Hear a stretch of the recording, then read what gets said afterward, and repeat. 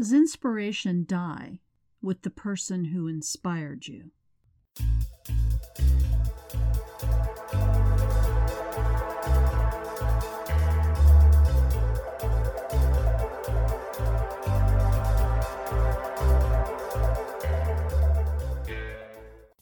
Hello, everyone, and welcome to Season 4, Episode 37 of the Real Spies, Real Lives podcast. This is where we talk about writing, spies, and writing about spies.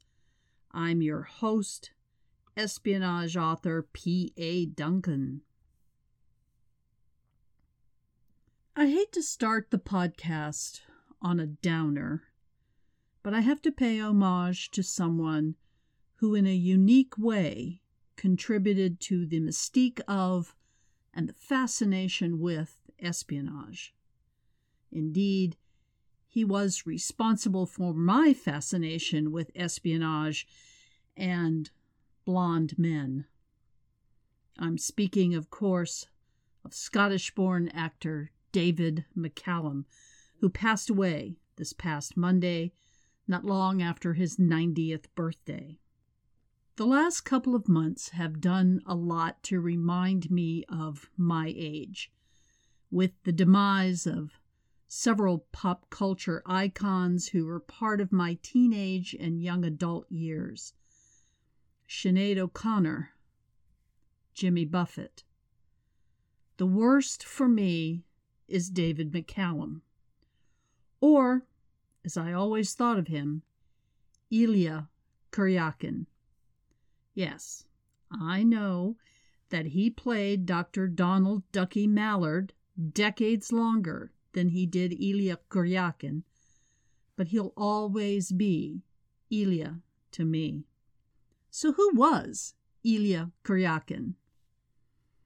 He was a man from U.N.C.L.E., an agent of the United Network Command for Law and its Enforcement, U.N.C.L.E.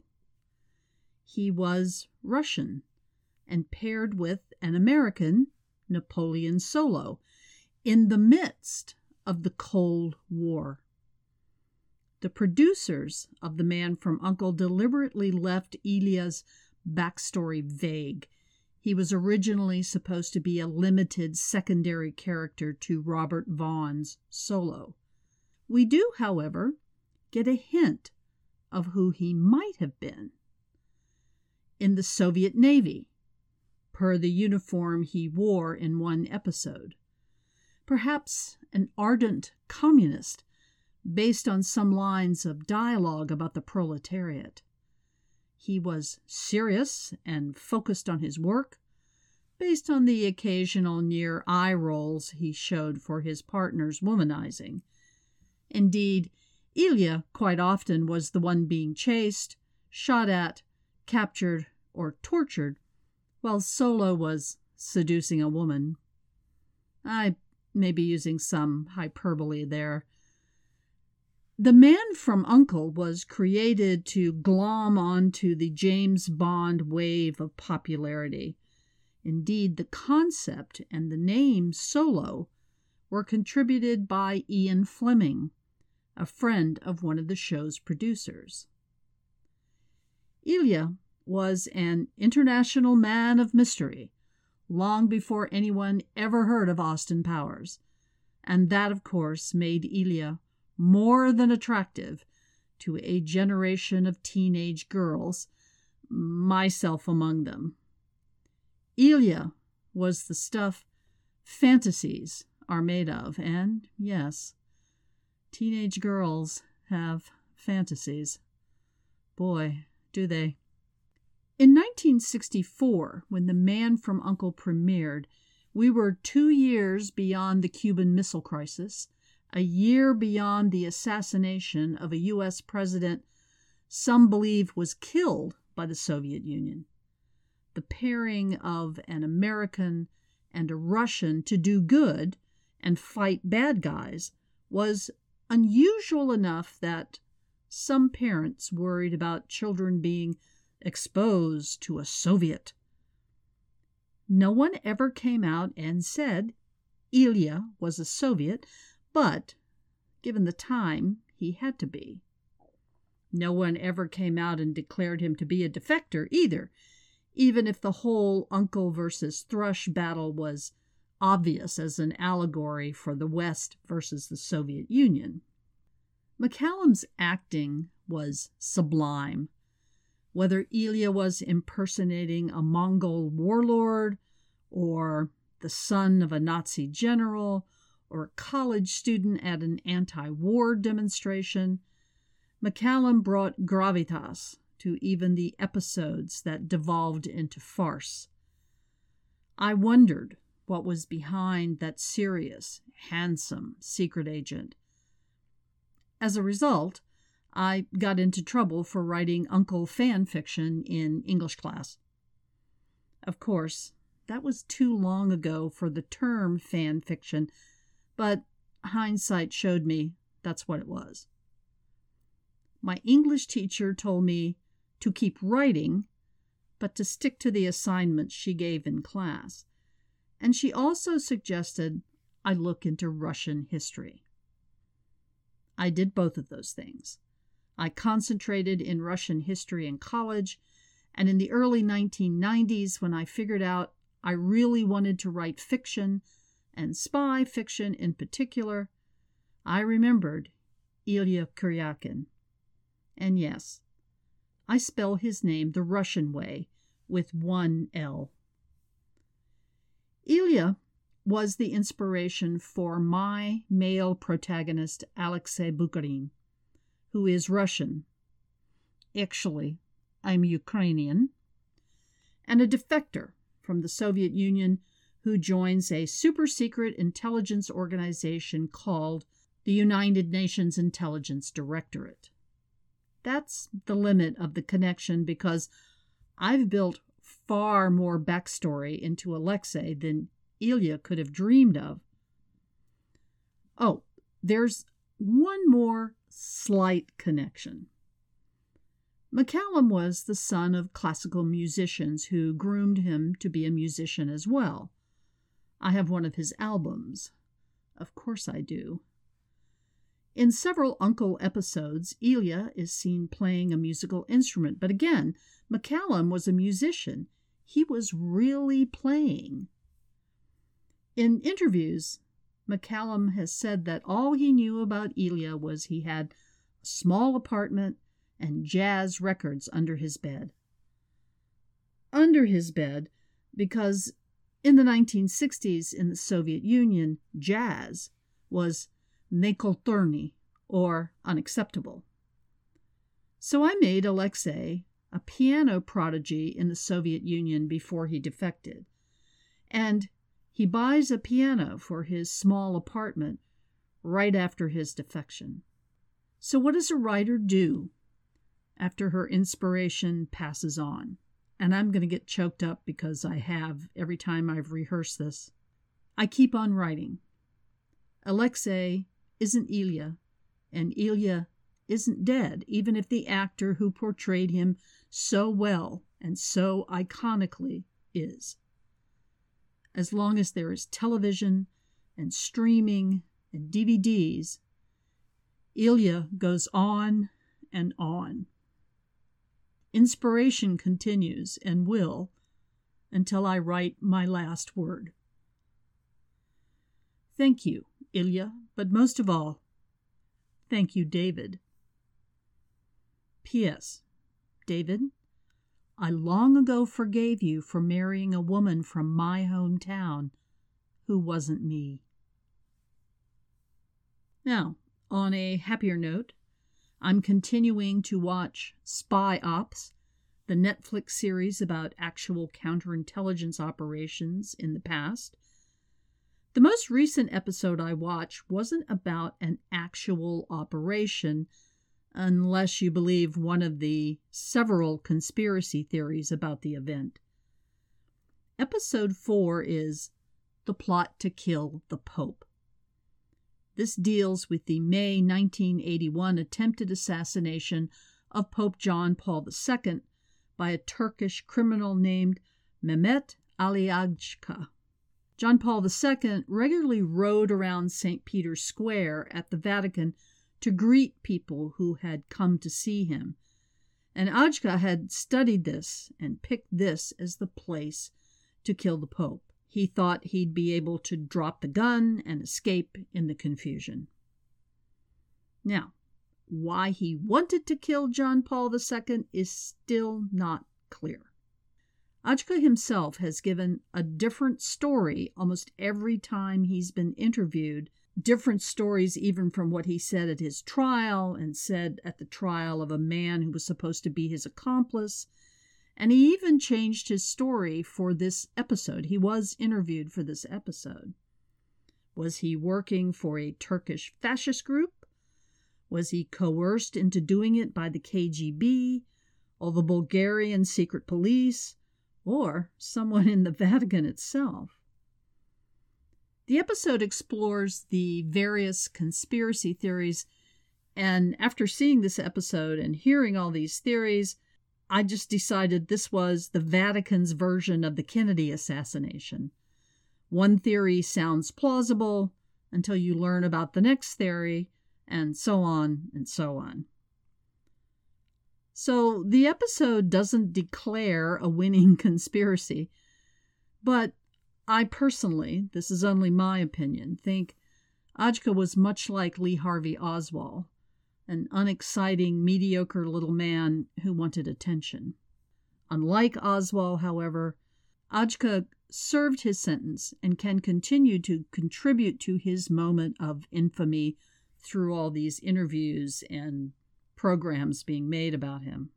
As an aside, John Paul II, after his recovery, met Ajka in prison and forgave him, something which Ajka either admires to this day or uses to keep his name in the press. Watch the episode and you be the judge. Spy Ops on Netflix. I haven't been disappointed in an episode yet.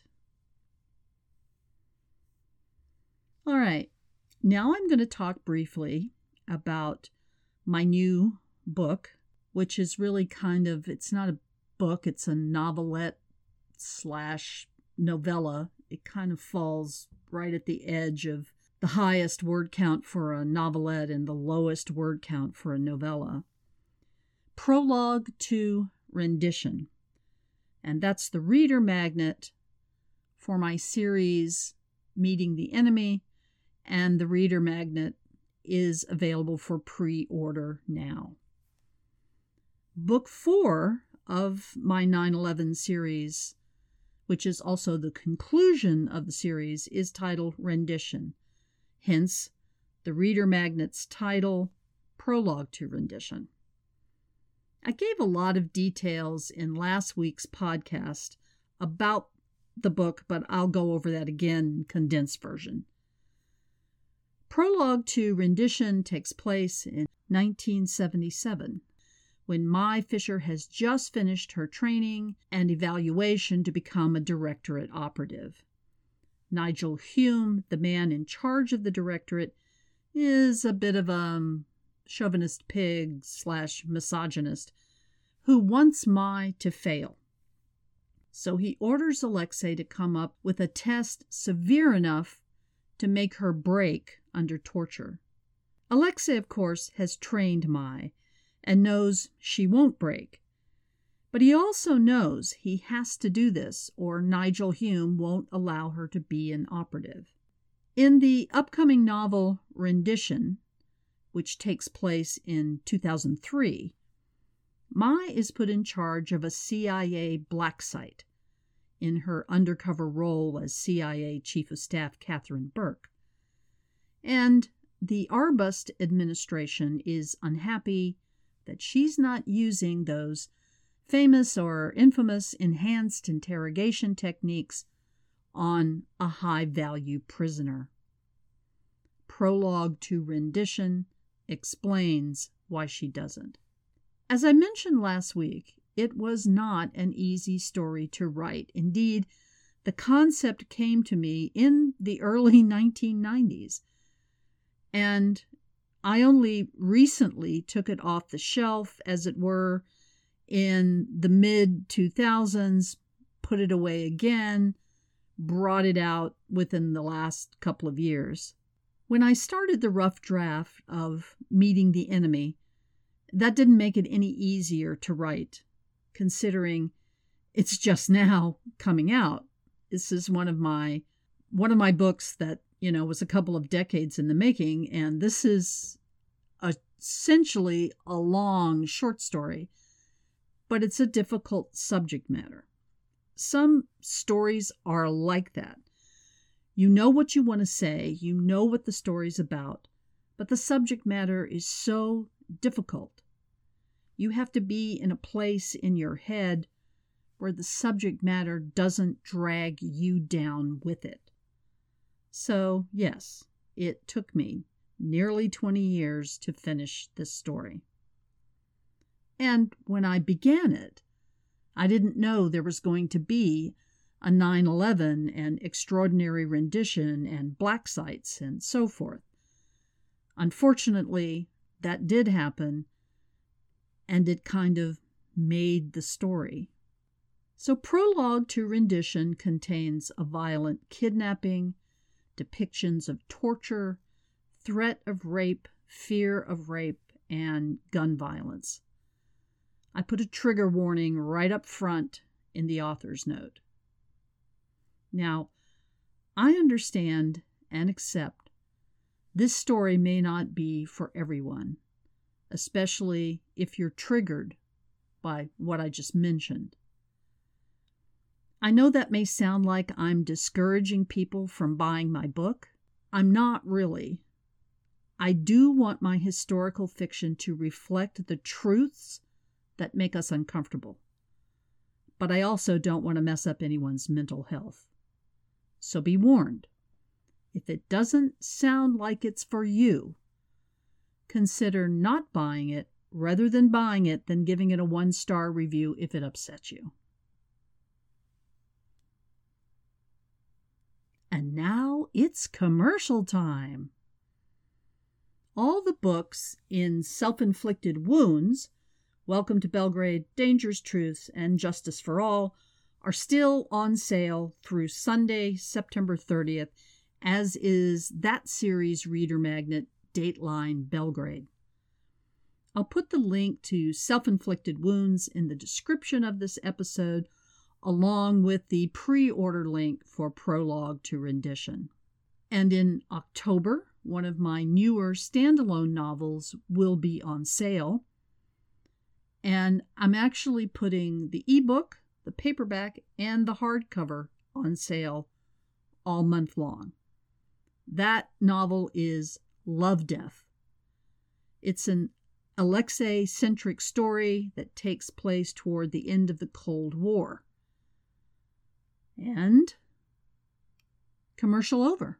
Maybe that's a record for the shortest commercial I've done. I'm going to do a brief reading from Prologue to Rendition, nothing triggering at this point, I hope.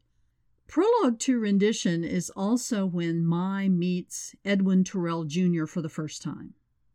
See, I still come up with ways to bring him back from the dead.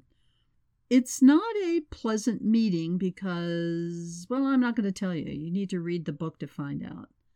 She doesn't know who he is at first, but she loathes him. And because this story takes place in the late 1970s, I apologize for the accuracy of the sexist language and attitudes. Prologue to Rendition, Chapter 1, The Rough Stuff. 1977, Washington, D.C. Blues Bayou was close to empty on a weekday afternoon. Once inside the popular nightclub, time was difficult to measure. Behind its darkened windows, outside could be day or night. Whatever time it was in the nation's capital, someone always played a piano, and a singer always sang. The singer this afternoon was a transvestite, or was the term drag queen. Alexei Bukharin wasn't sure, but he knew this singer was something more than a man dressed as a woman. He shoved his discomfort aside as he approached a table in a far corner of the club. Edwin Terrell Jr. had already seated himself and was tipped back in his chair, eyes closed as he listened to the music and the singer's dulcet tones. A bottle of scotch and 2 glasses were on the table, Terrell's glass holding 2 fingers of the liquid. Terrell's close-cropped hair was salt and pepper. Lines marked the corners of his eyes, and his arms lay folded on his broad chest. Alexei had met Terrell in a similar dive in Paris in 1974. The singer there was definitely all woman, and Alexei smiled at the memory of their interlude after Terrell had agreed to kidnap Alexei's son from the Soviet Union. When Alexei reached the table, Terrell settled all 4 of the chair's legs on the floor and opened his eyes. He picked up the scotch bottle and poured a generous amount into the second glass. Alexei sat across from Terrell, but angled his chair so his back was to the wall and he could see the entrance. Braced on his elbows now on the table, Terrell closed his eyes again, his head swaying to the rhythm of the song. Alexei took his glass and sipped. Scotch wasn't his drink. Terrell knew that. Simply, it didn't matter to him. "How's that world domination thing going, comrade?" Terrell asked, eyes still closed. "Well, we're still working on burying you." "Fuck, what a voice she has," Terrell said. "You're a musician. You gotta appreciate that." "Yes, almost perfect pitch, I'd say. And she's hot to look at." Alexei smiled and drank scotch. "Take a closer look, Snake," he said, using Terrell's nickname. After a stint of R&R in Bangkok when Terrell was stationed in Vietnam, he'd awakened in a brothel with a tattoo on his bicep he didn't remember getting. A naked woman with a pair of dice for her breasts, the dice rolled to snake eyes, hence his nickname. Terrell opened his eyes and peered at the singer. The singer caught him looking and blew him a kiss. "Well, shit," Terrell said. "I knew it had to be too good to be true. It's a strange new world, Iceman, that has such creatures in it. Women are burning their bras and dressing like men. Men are dressing like women and singing like Billie Holiday." Terrell drained his glass and refilled it. "How's Slick doing?" he asked. Alexei's mouth turned down at the mention of his former partner, since Alexei had carried him badly wounded out of Albania. Slick was Nelson's nickname, given to him by Terrell because Nelson could have any woman on her back with her skirt hiked within 5 minutes of meeting her, and he had an uncanny ability to extricate himself from danger. Until that last mission. "Rehab is going well," Alexei said. "He can walk again with canes, adjusting remarkably well to management." Terrell nodded, saying, "I always thought he'd be a good spymaster. That was a righteous thing you did, carrying him out of Albania. I'd have thought your commie ass would have felt right at home." "I defected more than a decade ago, so I was as much saving my life as his." "Are you going solo, or is a new partner on tap?" "A new partner. One I've trained and fresh from operational evaluation at the farm." The farm was a CIA training facility in rural Virginia and used on occasion by the Directorate. "Ah, I see why you asked me here," Terrell said. "He needs a test." "She needs a test." Terrell's grin split his face. "They gave you a girl for a partner?" "As you know, women have always been spies." "Do I know her?" "I don't know. The late John Stone from our London station, his ward." Terrell sobered again. Stone was a good man. That was a big loss. Still, he chose the time and place. Not all of us will have that opportunity. His kid? Can't be. She's what, 16, 17? 19. Alexei removed a thick envelope from his inside jacket pocket and handed it to Tyrrell. An abbreviated dossier and pictures, Alexei said. Tyrrell opened the envelope and flipped through the dozen or so photos there. Nice tits, he commented. How is she in bed? Stimulating. Tyrrell looked at him. I was joking, but hell, good for you. 19? I'd be hard-pressed to keep up with that. My director thought it would improve our partnership if I seduced her, which I did, but she made me work for it. Oh, but sex was more than hot then.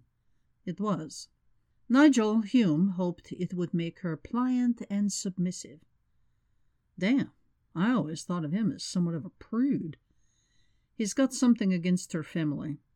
He and her father were in the SOE during the Great Patriotic War. Something happened between them, but the records are still classified. No one seems to know what. Though her father's been dead for nearly 15 years, Nigel continues to take out his issue with her father on her. Well, how so? I have to submit weekly reports on her progress. Any male trainee gets an incoming report, a midway report, and a final report. And he's put restrictions on her movements and ordered direct surveillance. So tell me the truth. Did fucking her make her pliant and submissive? Not in her nature to be either. She takes an enthusiastic approach to sex, and I'm not complaining. Nigel, however, thinks women can be controlled with sex. Since I've bedded her, his word, she's bound to do exactly what I tell her to do. Will she? No. She will keep me on my toes in more ways than one. That good. I mean, as an operative, but if you want to give up some juicy details. Tyrrell shrugged and drank scotch. Unbelievably good as an operative. The other? She doesn't want me to kiss and tell. Did Stone recruit her?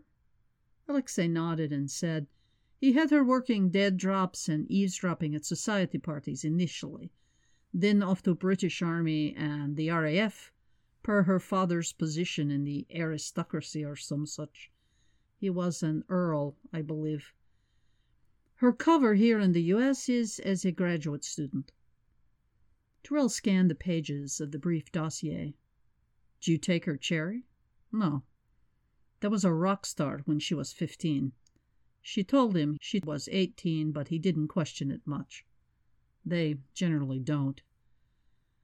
Tyrrell refolded the sheets of paper and returned them and the photos to the envelope, which he tucked away in his jacket. What's the test for if she passed the farm? Nigel thinks she'll break under torture because she's a woman. Though there was never any evidence to the effect, he believes her parents talked before they died. Did they? Not that Nelson has been able to determine, but there was never any sort of negotiation for a spy swap. Indeed, the British Embassy wasn't notified of their deaths until several weeks after their execution. At the time, no missions planned or in progress were compromised, and of course, all codes and ciphers were changed. The usual routine, but it doesn't appear that they broke, except in Nigel's imagination. As I said, he has an active dislike of her, and he thinks she'll break. I want to prove to him she won't. So is this test his idea or yours? His. But if it will convince him of her efficacy as an operative, I'll go along. Tyrrell stared at his glass for a while. The singer had moved on to her next song, something sultry and suggestive. How far do you want this test to go? Tyrrell asked Alexei. As far as it needs to, but no rape. Tyrrell raised an eyebrow in surprise. You know as well as I do, rape is a given if she's captured. I am, and she is too. Tyrrell smiled at him. I see. You don't want me tapping your well. Oh, buzz you, Moy. You don't have to be crude about it. Well, now who's being a prude? For it to be a true test, I need to hold the possibility of rape over her. The possibility is fine, but not the other. You're being, what's the word they're using now? Oh, yeah, sexist. You think she can't handle it. Perhaps I am being sexist, but the point is to convince the misogynist leading my spy shop that she won't break. We'll have to record it then. Audio and video. Give him a visual report. Agreed? Yes. When do you want this to happen? Early Friday morning. She's going to New York for some shopping. She's got more money than you and I both will ever see, and more clothes than the population of a small country, but she wants more. Sounds like a typical girl. Far from it. Sometimes, though, she remembers she's young and rich. You're not going with her. I am not the hold her bag while she shops type. She thinks I'll be nowhere near New York. Indeed, you and I could head there today and finalize an action plan. I made her give me an itinerary for security reasons. Okay, I got nothing going for the next week or so. I can work it in. Why did you ask for me? I didn't. Nigel did. You'd be an objective third party, he said.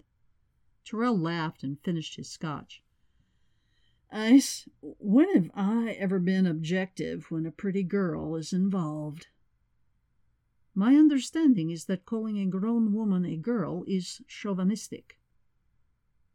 Are you really buying into the women's lib thing or using the right buzzwords to get women? Alexei said nothing.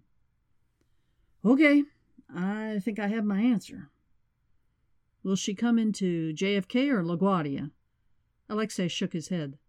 Westchester, on the private jet charter. There'll be a limo and driver there to pick her up. She thinks she hired them, but the driver will be from UN Security.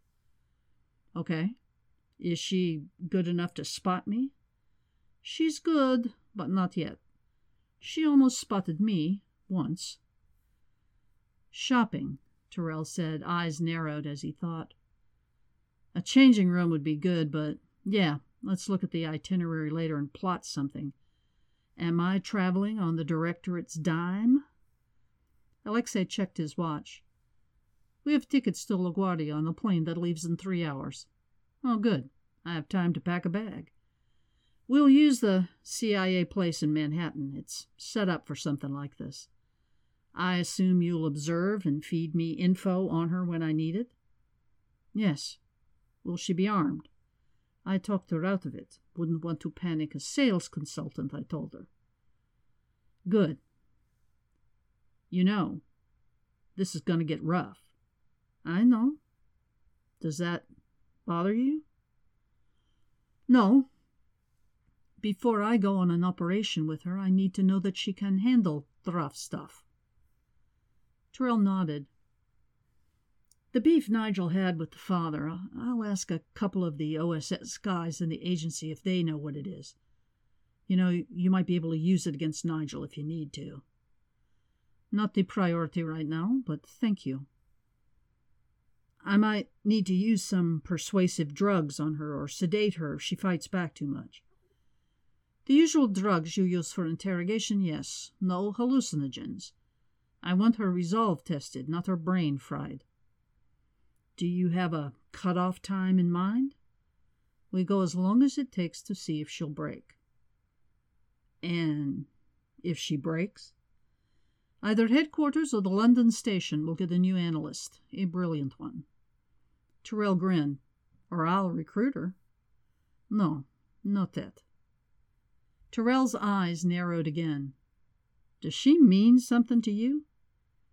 She'll be my partner unless she fails your test. That's all. Oh, we could stage a rescue. You know, you rush in and save her from the big bad guy. No, That would offend her feminist sensibilities. I'll explain everything after you're finished with her." Tyrell laughed once more, shaking his head. "You're a masochistic Russian bastard. She'll cock-block you." Alexei finished his scotch, too, and gave Tyrell the grimace that passed for a smile. "I'm Ukrainian, actually. If she does that, I'll simply have to seduce her all over again. Poor me." Okay, I'm done now. If you're only familiar with my and Alexei and their relationship from any of my books up to this point, this is very early in that relationship, where my and Alexei both were only interested in good sex, nothing more. But yes, Alexei is a bit of a hound. So last week, you guys put all 4 books of Self-Inflicted Wounds, the trilogy plus the Reader Magnet, in the top 25 of the espionage list on Amazon. Thank you. Thank you. You make the months where I barely sell a book much easier. I hope we get a break in the weather here in the Mid-Atlantic really soon. All the clouds and rain certainly put a damper on the opportunities to keep an eye out for spies.